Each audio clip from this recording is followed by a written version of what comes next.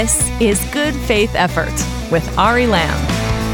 And here's your host, Rabbi Dr. Ari Lamb. Hello, and welcome to Good Faith Effort, the world's most dangerous Bible podcast, the podcast where we show you how the values and ideas of the Bible can illuminate the most important conversations in society, from politics to pop culture and beyond. And today, Good Faith fam, we have with us one of the people I actually built Good Faith Effort specifically so I'd have an excuse to interview. He's a tech entrepreneur, best-selling author of Chaos Monkeys, Obscene Fortune, and Random Failure in Silicon Valley, which is awesome, and I encourage you to buy it. And now, most recently, author and proprietor of the phenomenal Substack, The Pull Request, of which I'm now a proud paying subscriber. He's Antonio Garcia Martinez, and we're going to talk about questions. So let me quickly set this up. As an introduction, I want to focus on Abraham's journey from Mesopotamia to the land of Canaan, so what would eventually become the Holy Land. And this is actually the portion of the book of Genesis that Jews around the world are all reading this week, so it's been on my mind. Now, this journey, this moment when God chooses Abraham, this is the most important journey in the history of human morality, and probably the most famous after, I guess, like the Israelite journey from Egypt to the Promised Land, or like Paul on the road to Damascus, if I'm being fair. So it's pretty astonishing that nowhere, not once, anywhere in the entire Bible, does God or anyone else ever supply a reason as to why God chose Abraham? We're just dropped in media res into the story of Abraham and Sarah, and the Bible never looks back. It's like watching the beginning of Memento, except you never end up learning the backstory. So it's like the first 5 minutes of Memento, and that's it. So why? How could the Bible not give a reason for its central motif, the chosenness of God's people, the responsibilities it imposes?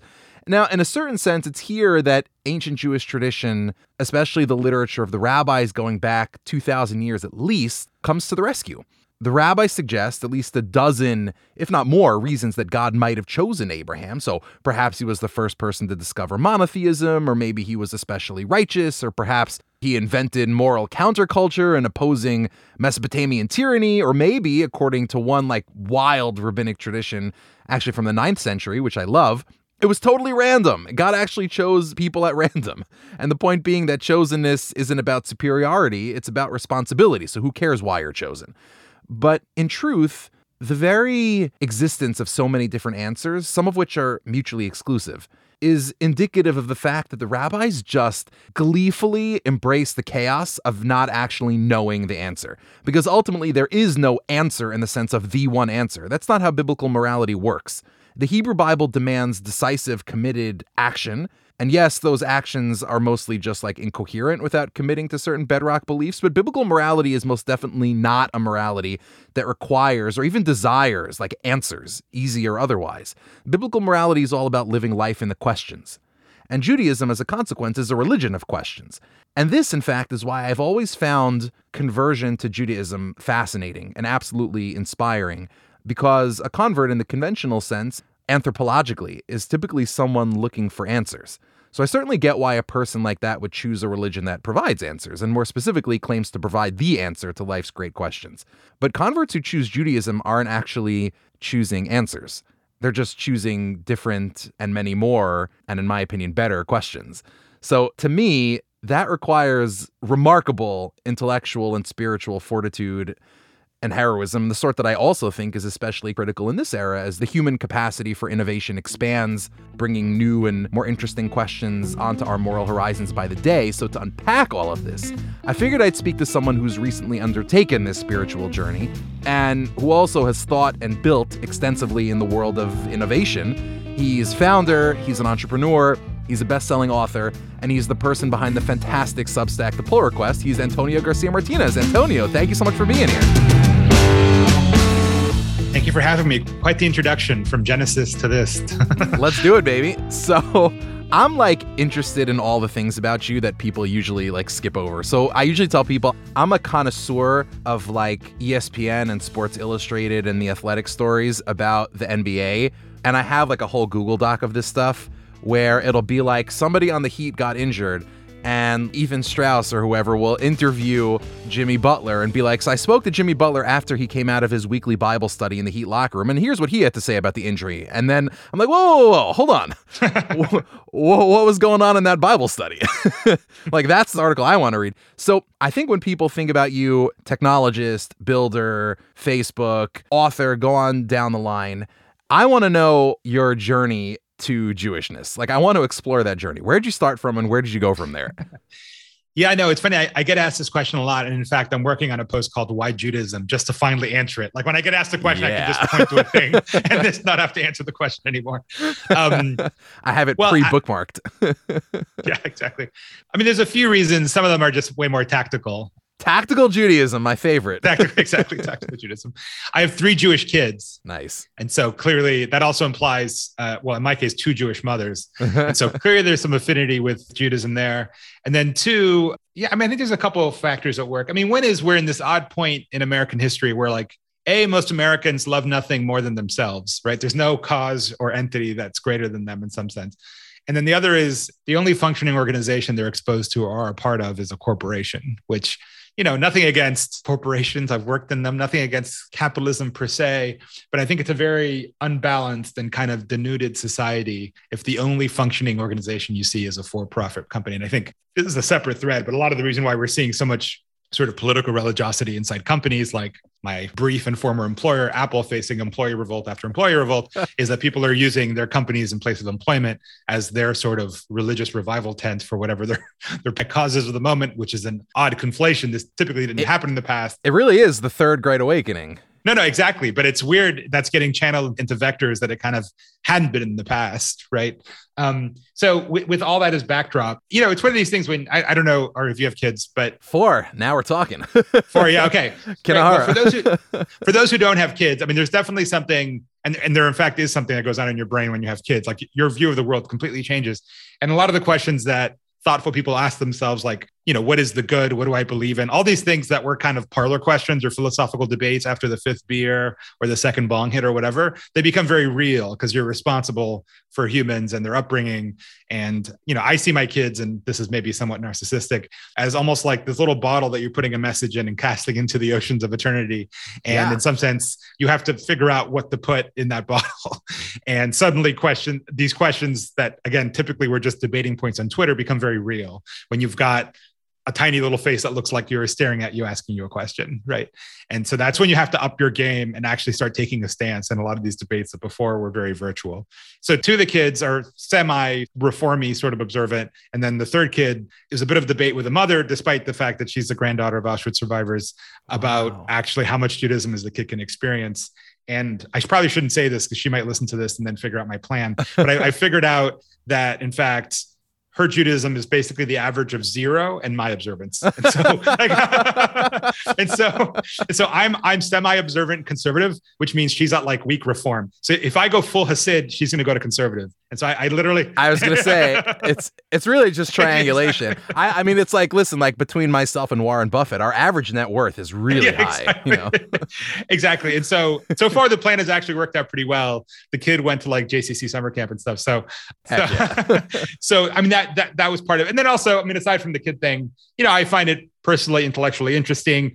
You know, it's a weird thing, but, you know, raised in like the Miami Cuban diaspora, it's a very similar sort of vibe to the Jewish diaspora one of this sort of ritualized collective nostalgia. In Miami for a while, literally a toast you would say next year in Havana, just as we just did at the end of Yom Kippur last week. And it's this weird feeling of like minority uncertainty, but also mild superiority. It's this very bizarre schizophrenic existence that you live. So I think that worldview is actually not as foreign as it might seem, given my upbringing in some sense. Although strictly speaking, my family was not a Cuban one, i.e. there is actually a fairly sizable Cuban Jewish population in Miami, but I, strictly speaking, did not come out of that milieu.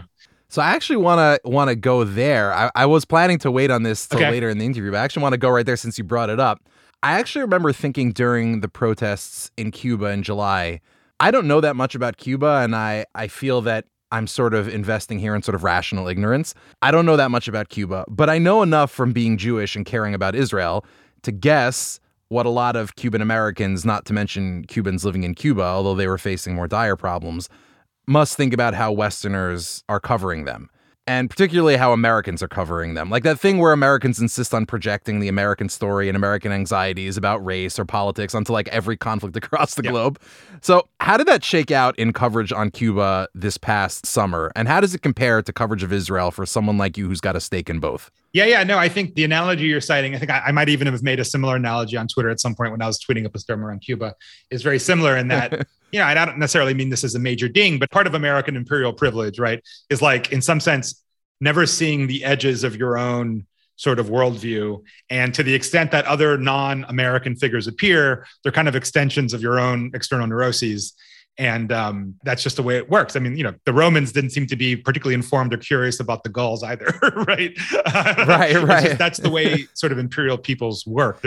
They were just like Goths with funny hats. Right. And they, they got them all wrong. They thought they were barbarians, et cetera. Right. So I think there's something very similar that the US tends to kind of project the outside world into its own framework, often in ways that are, to be honest, kind of almost comically wrong in a way. Like projecting a lot of American racial politics on Israel-Palestine, for example, is just kind of absurd.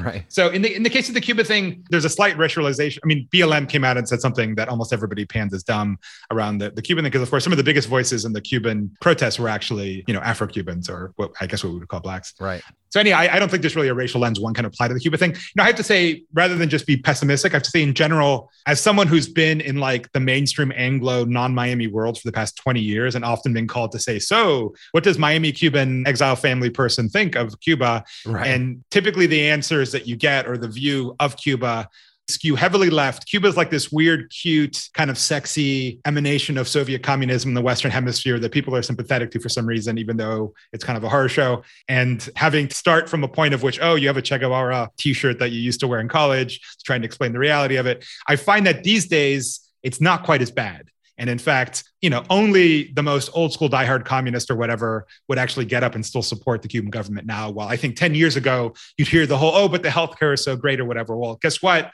Thanks to social media, here's a live stream inside a Cuban hospital, and it's kind of a disaster, and this is not good. And you can't really stand behind this and say, this is some great socialist triumph. And so I think the burden of explanation of what Cuba is like to people who maybe obviously don't spend as much time in it as, because, it's a small thing in the scheme of things. I think that burden is actually less now than it used to be. It's actually not quite as bad. I think people are come at it like you do, which is like, open mind. I don't know a lot about it. I'm interested to hear about it. And I don't come in it with a lot of prefigured biases, which is good. I think it's progress. That is good on the whole. And speaking of narrative trajectories, we recently had David Brooks on the pod, and one of the things I spoke to him about was Judd Apatow has this great thing when he talks about Superbad. He gave an interview about Superbad where he says, I always insist on people I'm working with understanding the difference between plot and story. So the plot of Superbad is two kids who are trying to get to a party, and there are all these obstacles that get in their way. The story of Superbad is about two people who need to confront the fact that they are currently in the waning hours of spending time with their best friend, and probably the best friend they'll ever have for the rest of their lives. And it's kind of grappling with the ephemerality, but also the critical importance of loyalty and friendship and love and so forth. And it strikes me that you can obviously do that with movies, you could do it with great literature, but you could probably also do it with religions and how they shake out in society. And for somebody like you, who's both kind of straddling the worlds of Judaism and Christianity, but also who I know thinks about and is really interested in about these things, how would you think about, I know this is a huge question, so we could break it down, but how would you think about the plot versus the story of Judaism versus the plot versus the story of Christianity? Like, the plot of Judaism and the plot of Christianity, I think people are broadly familiar with, but what's the story of Judaism and the story of Christianity? Yeah, no, that's a good question. It's funny. What comes to mind, I'm reading this book. You're probably reading it too, because like all of Jewish Twitter is from Dara Horn's People Love Dead Jews. We produce that podcast. Okay. So for your listeners that maybe aren't familiar, it's Dara Horn wrote something like 12 essays. Great book. And the whole theme is people kind of love dead Jews. There's a lot of dead Jew tourism in the world, to use her very blunt language. But, live Jews, they're not so excited about that, actually. And she cites the funny story of, I guess, an employee at the Anne Frank house who was asked to take off his kippah. And she has a great line where she's like, it took a remarkably long time for the Anne Frank house to realize the inadvisability of forcing Jews to hide their Judaism. I think eventually there was such a ridiculous, ironic hubbub, he was allowed to wear it again or whatever. But that's just kind of an example of how... We'll put that in the win column.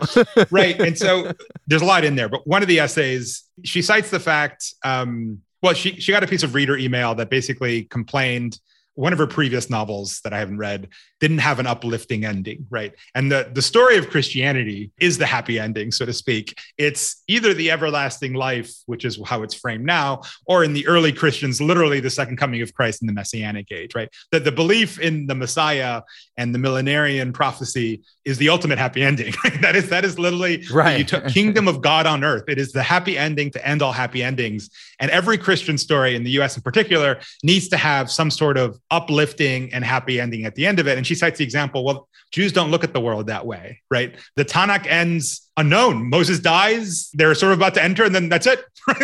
It was this massive lead up, and then just the movie ends, and that's it, right? And it's like, and there's no necessary happy ending, right? Because Judaism doesn't think the Messiah is, I mean, there is a messianic thinking, obviously, in Judaism, but they don't think that it's imminent in the way that Christians do. And so that, I would say, is the difference. And maybe a better way to distill this is that I think Judaism is very worldly, right? And Christianity is very otherworldly. Christianity is always trying to reconcile, again, whatever their vision of the kingdom of God is, whether it be like the literal kingdom of God for an evangelical Christian, or whether it be some social justice movement and eventually resolving whatever social justice issues. They're always trying to reconcile an ugly, imperfect reality with some ideal of divine perfection. That to me is the Christian story. And I think the Jewish story is very, very different than that.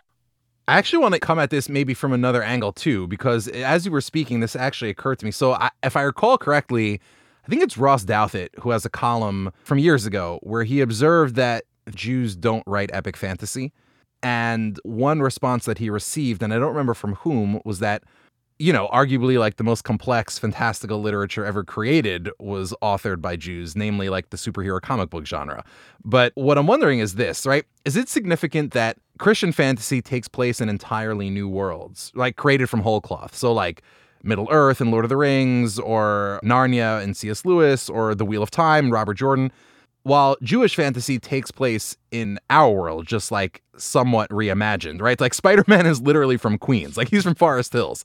Batman's Gotham is just a version of New York City, as is Metropolis, right? So is there a significance to the fact that you even find that difference in Christian and Jewish fiction?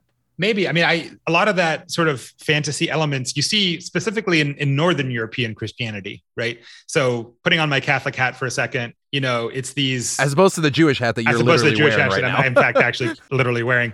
Love the yarmulke. The Northerners were, barely Christianized pagans, right? And so a lot of certainly in the case of Tolkien, say, a lot of that came from the sort of pre-Christian pagan era of, fairies and dwarves and whatnot. And so I think a lot of that still survives in Northern Europe as a vital cultural force. If you go to Southern Europe, it's not that I think Spanish or Italian or French writers are less imaginative.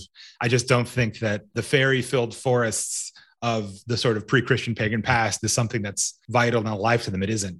Again, like I said, I think all aspect of Judaism's, right? And Judaism has just as much mysticism and sort of abstract thinking, right? It's not an animist sort of religion, but it's through what you do. It's your practice, right? I mean, everyone knows this as Jews. They're very worldly, right? In the middle of the Yom Kippur thing, there was like a pitch for more donations to the synagogue, right? And that just seemed like, right. Or people pray at the Western Wall with, an M4 carbine slung on their back in a military uniform, and the mixing of the military and organized violence and religion. Again, it's not necessarily contradictory.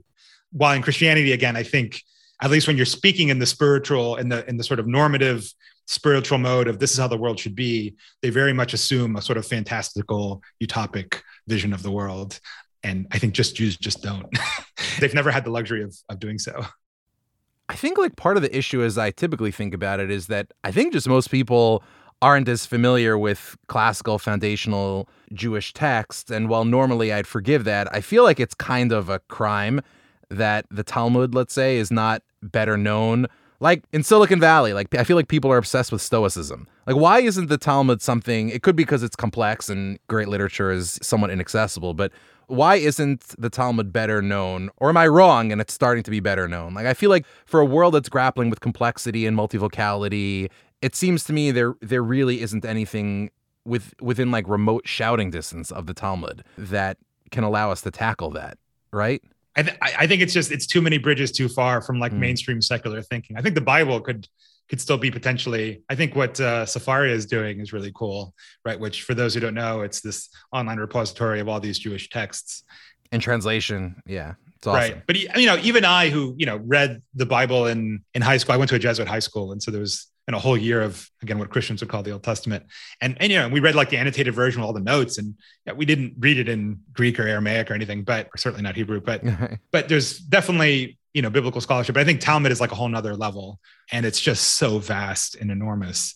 I mean, and this is part of my own grappling with Judaism as a religion. The Jews perceive the religious practice in a super legalistic way. I mean, every Jew almost has to be like a pro bono lawyer for their own religious exercise, right? And that is, in some sense, their route to religious truth is that. It's one of the elements of the Noahide laws that, Jews would, in some sense, insist that non-Jews even have is setting up legal courts, right? So that to them is like bare minimum civilization. If you don't do that, you're a barbarian, basically, who's just beyond the pale of people we're willing to deal with.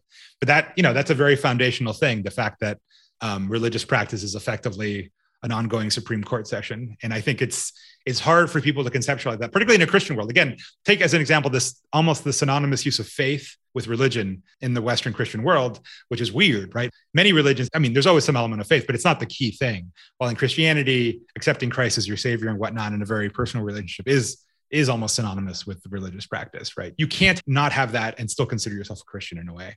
While I think the varying views of whether God exists and whether he acts in the world or not among the various branches of Judaism is interesting, even though they all agree on what the practice of Judaism should sort of be to some degree. I think it's just a different way of looking at religiosity. I think it's just difficult for non-Jews to get that aspect of it. Hold on just one sec. We're going to take a quick break. We'll be right back. And we're back. So how does that wider story, Christianity and Judaism, faith, sort of embodied tradition, how does that help you think about wokeness? Oh, yeah.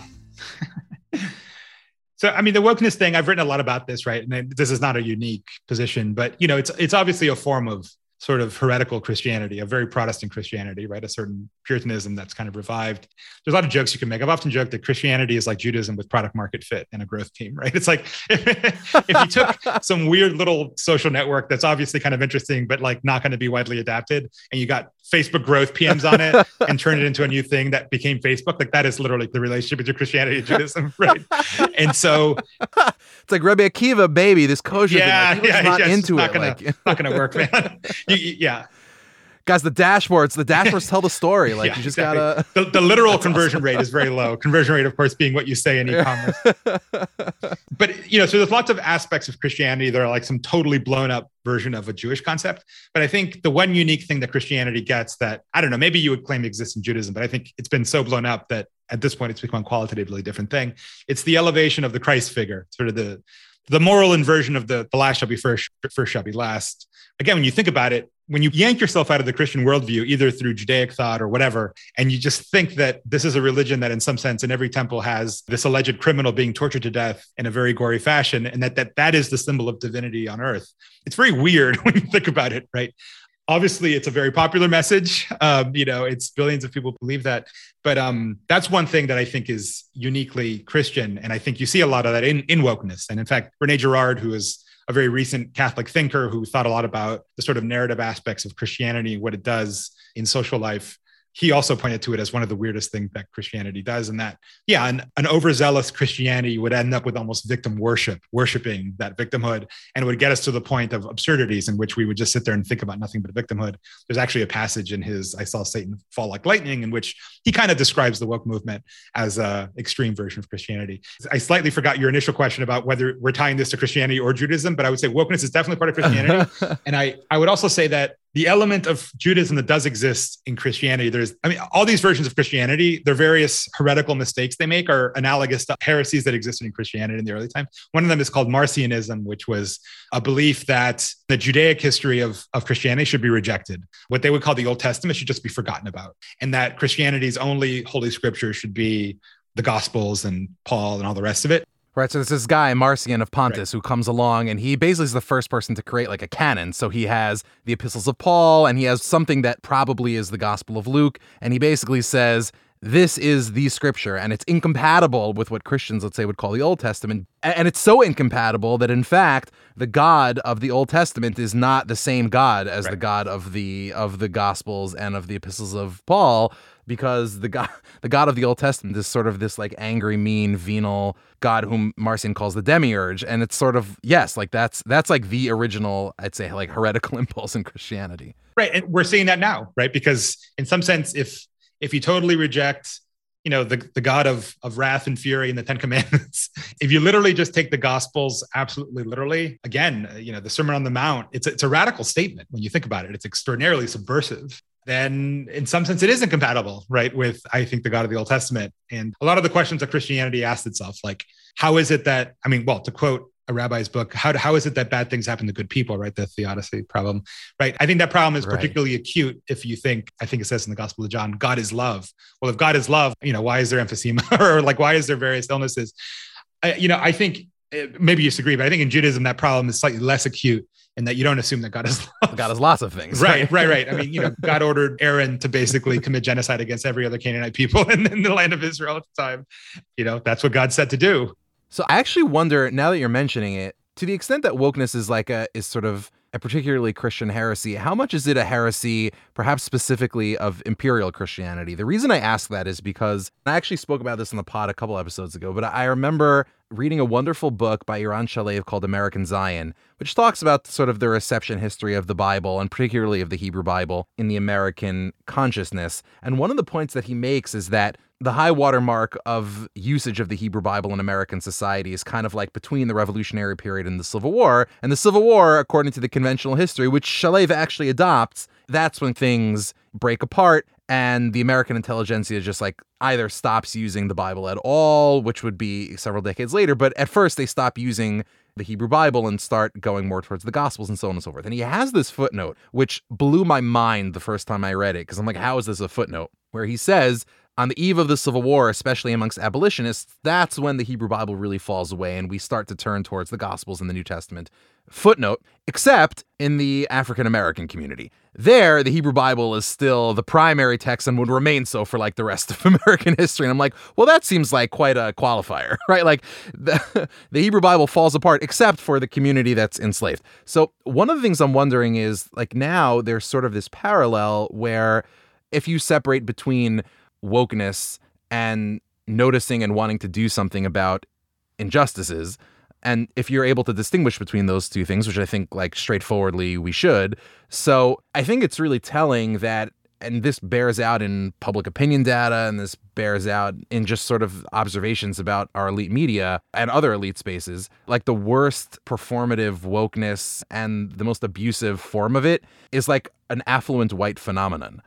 And it's like in all the wealthiest schools, and it's all like the, white people who own corporations and so on and so forth. And I wonder how much, therefore, it's kind of like a parallel to specifically white abandonment of the Hebrew Bible on the eve of the Civil War in sort of white-led abolitionist movements, where it's sort of like, that's your way, like this particular type of heresy is a way of reckoning with just overwhelming power. And so we shouldn't be surprised that to the extent that wokeness becomes a tool of power, that it is a specifically Christian heresy, as you're describing. Whereas I think like even today, and certainly if you go back to the civil rights movement, it's not a mistake that in minority communities, whether it's the Black community, whether it's various Hispanic communities, whether it's the Jewish community, I think there's like much more of a focus on an affinity for, what you might call the Old Testament, what we'd call the Hebrew Bible, because we're specifically not sort of imperial powers, right? Like, does that strike you as on the mark? I think so. Yeah. I mean, you're citing the example of, I guess, Black Americans who, from my understanding, kind of drew an analogy with the enslaved Hebrews, right? And Pharaoh being sort of Jim Crow, which, I think is a very good historical analogy to cite. Yeah. But even the idea of like Moses as like a political liberator, which actually doesn't appear in the Hebrew tradition, even through the Middle Ages, like that really is invented by the spirituals. Right. Yeah, I mean, I think there's probably something to that. I mean, it's certainly the case that if you walk around San Francisco, it's the most posh neighborhoods that have the most BLM signs, which is really something. I think that's right. I mean, I think again, Christianity, and I hate to sound like I'm like this apostate who's just like dunking on it, but In some sense, Rob Henderson has this great view called luxury beliefs, right? It's like these well-meaning beliefs that you kind of want to be true and that the wealthy can afford to sort of indulge, even though they don't necessarily execute in their actual lives, but that it's something that's good to show off, right? And so I do think that the Christian mindset, which is, defund the police, right? Only someone who lives in an area with low crime or has the private means to avoid the outcome of there being no police would say defund the police. If you actually look at the popularity of defund the police among minority communities, it's extraordinarily unpopular because what are you talking about? Are you kidding? It's like a recipe for disaster. Right. And they would actually bear the brunt of that misguided policy while many of the defund the police people wouldn't. Rome will be just fine. Right, exactly. Right. Like the Senate will be fine. The senators will be just fine.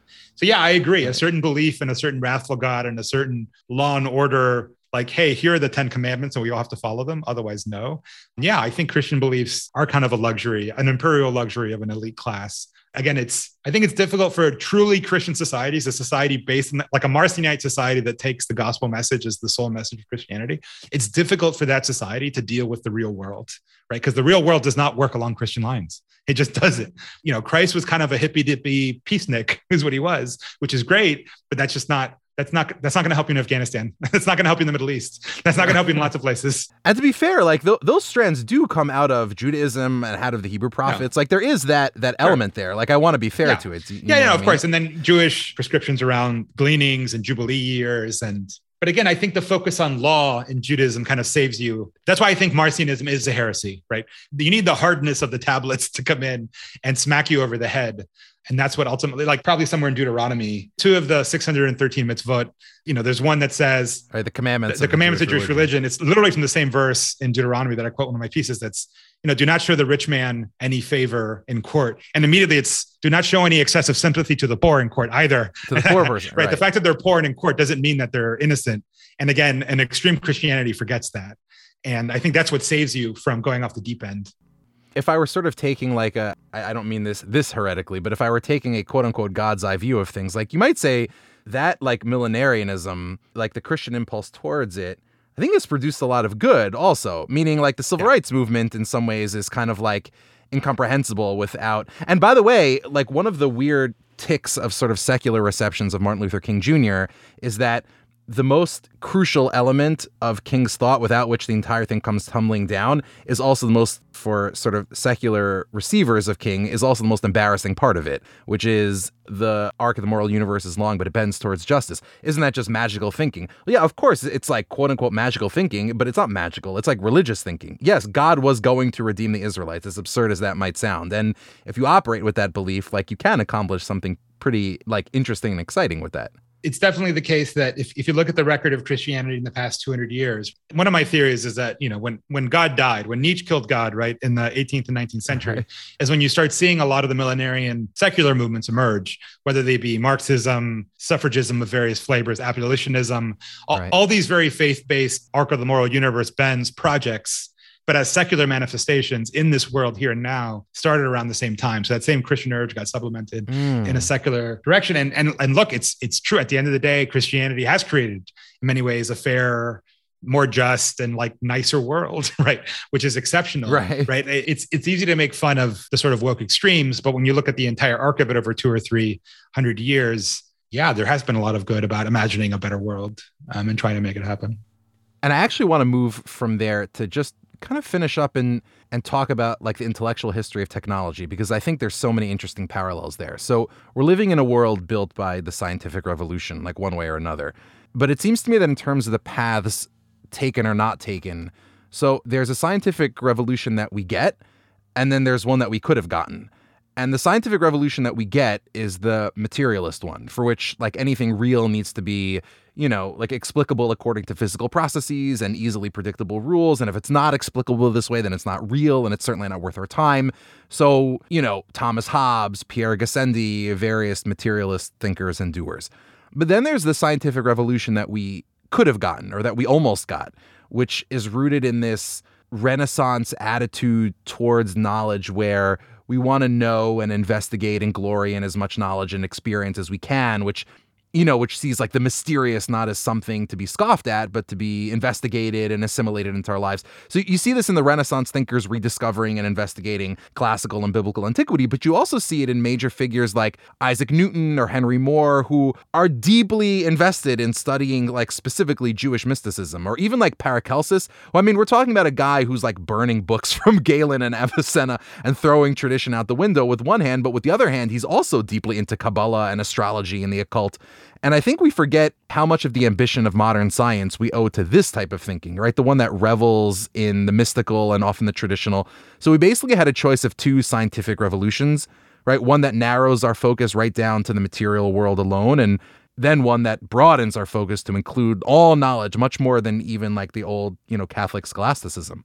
So we have a scientific revolution that wants to provide answers to as many questions as possible and completely ignore the other ones. And then one that really just wanted to ask like more and more and more and more questions. And we end up choosing the narrow materialism, the scientific revolution of answers.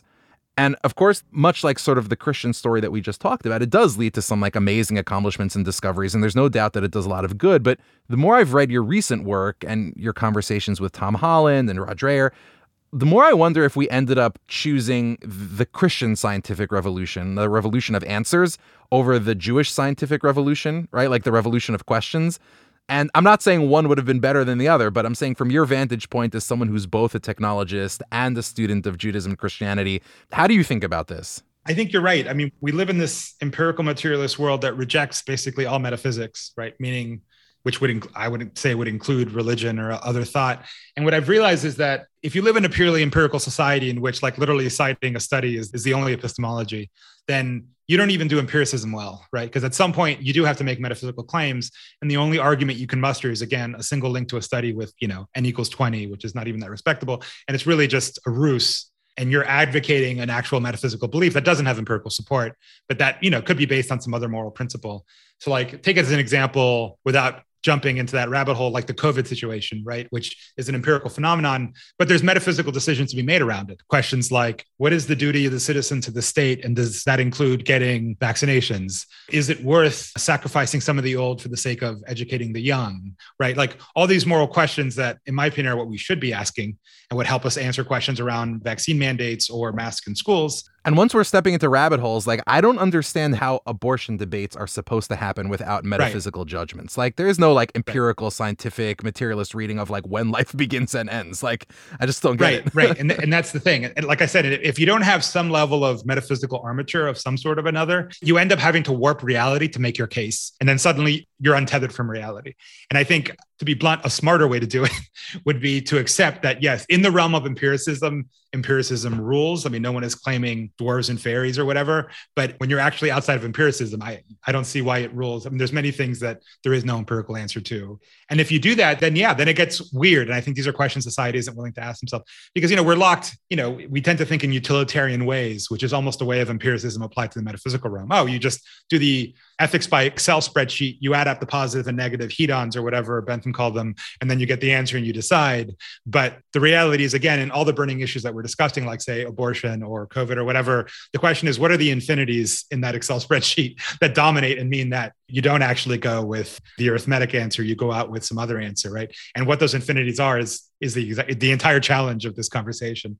And if you go there, then at some point, you're either pointing to some document or some body of knowledge and say, look, at the end of the day, these are the moral and political and philosophical axioms of my worldview. And if we can't agree on this, we just live in different moral universes, and that's the end of it, right?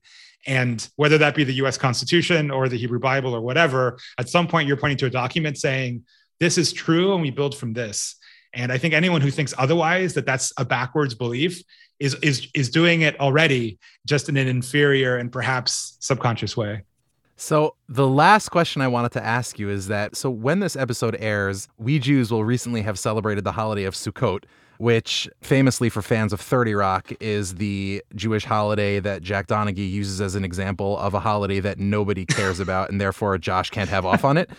So as somebody who's like relatively, recent to the interior experience of the holiday, so if you had to explain Sukkot to somebody who like doesn't know much about Judaism, so it's like a B-side, right? Like, how are you explaining that like third Nirvana album to people. It's funny. I got asked this question recently and I described it. Sukkot is like Burning Man, but for Jews. That's what it is. Oh my God, that's exactly what it is. For no apparent reason, you're going and living in a tent. There is some weird story about wandering in the desert. It's all very festive and you do shit you would never do it and it lasts a week. It's basically Burning Man for Jews. That's what it is. And by the way, like even in Jewish law, like that was the occasion when people would gather together in Jerusalem and like hear the Torah being read out. Like there was a concert. Right. It's a Jewish burning. It's exactly that's what it is. It's like it culminates with Simchat Torah. There's like dancing and drinking and, a lot of spirituality. It's so funny. Wow. Jewish Burning Man. There's no better place to end than that. Antonio, thank you so much for being a part of this. No, thank you. Thank you for having me on. Amen, brother.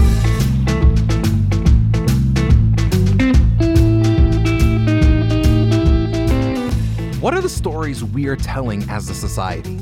I cannot stress enough how important it is to think about these questions because so much of what we both love and dislike or want to fix about society actually starts with that question. Now, don't get me wrong, there's room for multiple stories. Each one has unique strengths, and America can and should celebrate that. But we shouldn't mistake broad-mindedness for apathy or anything goes. So if we want to start somewhere as caring, educated citizens, I'd say a good place is with just cracking open the Bible, start from Genesis, and just get to reading and see where that takes you. You may be pleasantly surprised by what you find. Anyway, thanks so much for listening, and if you like what you heard, just head right into Apple Podcasts or iTunes or wherever you get your podcasts and give us a rating. 5 stars only, because it really helps people find the show. Okay, that's it for now. This is Ari Lamb making a good faith effort. I'll see you next time.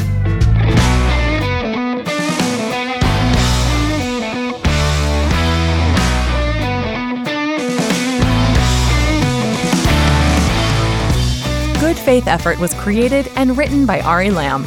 If you enjoyed the show, please rate and review us on Apple Podcasts or your podcast app of choice, because it really helps others find the show. Our executive producer is Josh Cross. The show is produced and edited by Paul Ruest. This is a Joshua Network podcast, presented by B'nai Zion. Follow us on Twitter @GFaithEffort. Follow Ari @Ari Lamb, and sign up for our email list at thejoshuanetwork.com.